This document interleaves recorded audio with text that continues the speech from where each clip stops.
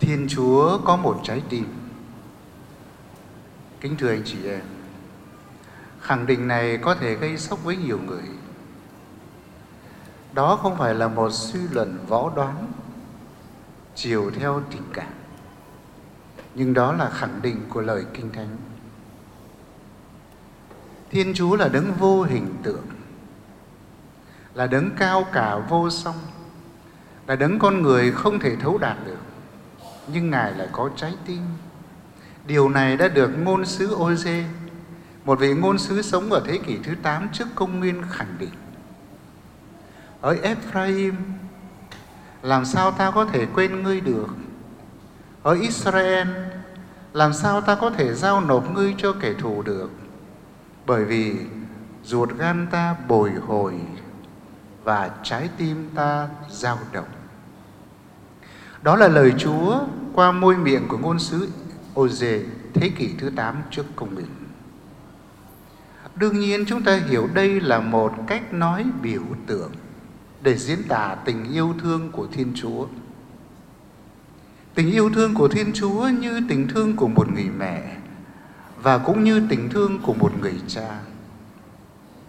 Như cánh tay mạnh mẽ của người cha, như sự bao la ấm áp của lòng mẹ, Thiên Chúa trải dọc bề dày của lịch sử luôn luôn nâng đỡ nhân loại, đặc biệt là dân tộc Israel mà chúng ta vẫn gọi là dân được tuyển lựa.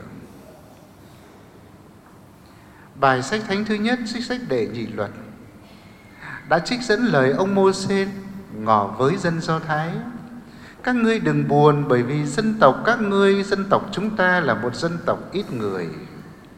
Các ngươi hãy nhìn và so sánh với các dân tộc khác trên thế giới. Có dân tộc nào được Thiên Chúa yêu thương gần gũi như là Thiên Chúa yêu thương gần gũi dân tộc của chúng ta hay không? Vì thế mà Thiên Chúa giữ lời hứa của Người, sẽ chúc lành cho dân tộc của chúng ta, và Người sẽ làm cho dân tộc này vang tiếng vang lừng trên toàn thế giới. Trước hết chúng ta hãy nhìn một chút về lịch sử của dân tộc Israel. Dân Israel hay là dân Do Thái là một dân vô cùng đặc biệt, kính thưa quý ông bà và anh chị em. Từ cuộc chiến tranh Do Thái vào năm 70 sau công nguyên, đền thờ Jerusalem đã bị phá bình địa. Những người Do Thái tàn mát khắp nơi. Đất nước Do Thái bị xóa tên trên bản đồ thế giới. Và hơn 1.800 năm sau, tức là năm 1948, thì nhà nước Israel mới được thành lập, được Liên Hiệp Quốc công nhận, và Israel mới có vị trí trên bản đồ.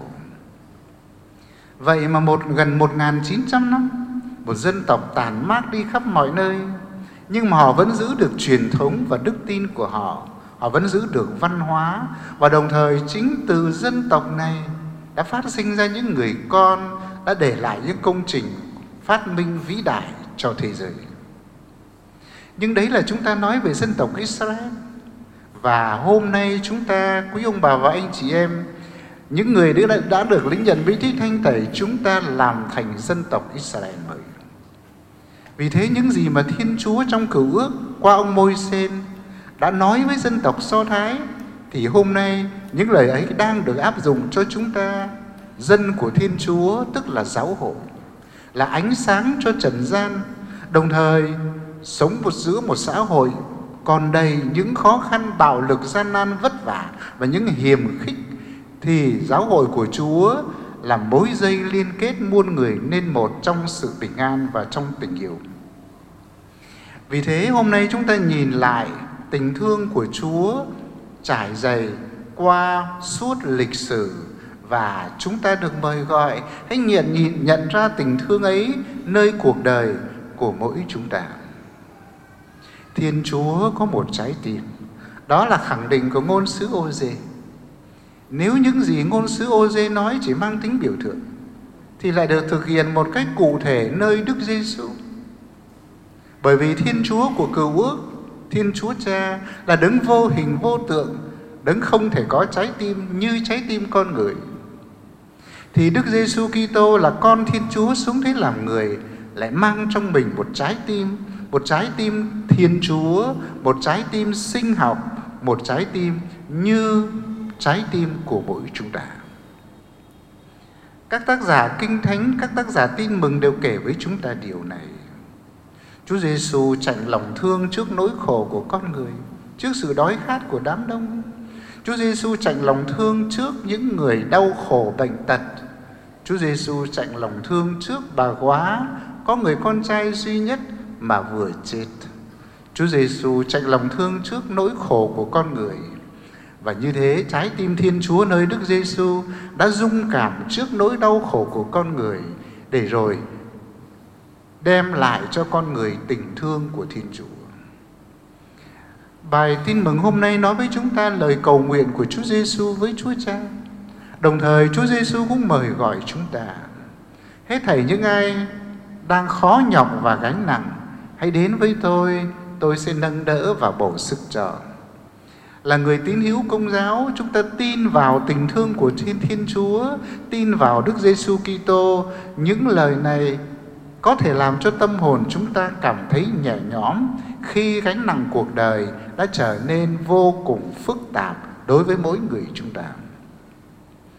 Khi suy tôn thánh tâm Chúa Giêsu, không phải là giáo hội những người tín hữu Công giáo tôn thờ một trái tim, nhưng mà khi suy tôn trái tim Chúa Giêsu là chúng ta tôn vinh quyền năng yêu thương của Thiên Chúa được thực hiện nơi công trình cứu độ của Đức Giêsu, đồng thời cầu nguyện để mỗi người chúng ta có trái tim như trái tim của Chúa Giêsu. Kính thưa cộng đoàn, hôm nay ngày lễ Thánh Tâm Chúa Giêsu cũng là ngày cầu xin ơn thánh hóa cho các linh mục. Chúng ta biết Thánh Tâm Chúa và chức linh mục gắn liền với nhau, có mối liên quan chặt chẽ, gắn kết và hỗ tương với nhau. Trong lúc tình yêu xúc động nồng nàn không thể sánh ví được, Chúa đã lập ra chức vụ linh mục Công giáo. Chúng ta đọc như thế trong kinh Thầy Cả Thượng Phẩm. Khác nào một dòng máu yêu mến đã vọt lên bởi trái tim cực thánh Chúa. Chức linh mục xuất phát từ thánh tâm của Chúa Giêsu, để rồi qua các linh mục, Thiên Chúa tiếp tục yêu thương, dạy dỗ, chúc lành và đem con người đến để gặp gỡ Chúa Cha. Chúng ta cầu nguyện cho các linh mục trên toàn thế giới nói chung, đặc biệt là cầu nguyện cho các linh mục của Tổng Giáo phận Hà Nội nói riêng, để xin cho các linh mục luôn luôn sống thánh thiện, phản ánh tình thương của Chúa Giêsu, phản ánh mầu nhiệm ơn cứu độ của Chúa Giêsu để đem đến cho dân Chúa. Cuộc sống hôm nay với biết bao nhiêu cơn lốc đi ngược lại với sự hy sinh dấn thân để phục vụ giáo hội. Chính vì thế hơn bao giờ hết, chúng tôi là các linh mục cần đến lời cầu nguyện của quý ông bà và anh chị em, cần đến sự cảm thông, sự nâng đỡ để các linh mục có thể thi hành sứ vụ của mình. Thiên Chúa ban chức linh mục cho những con người, nhưng đó vẫn là những con người còn mang những bất toàn và yếu đuối. Chính vì thế, chúng tôi cần đến sự cảm thông và lời cầu nguyện của quý ông bà và anh chị em.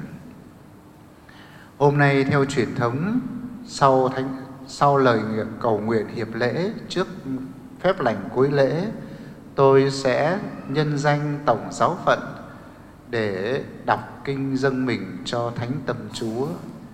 Chúng ta cùng hợp ý cầu nguyện để xin Chúa ban cho chúng ta mỗi người đều nhận được tình yêu thương của Chúa đối với chúng ta, để rồi chúng ta thực thi tình yêu như Chúa mời gọi chúng ta.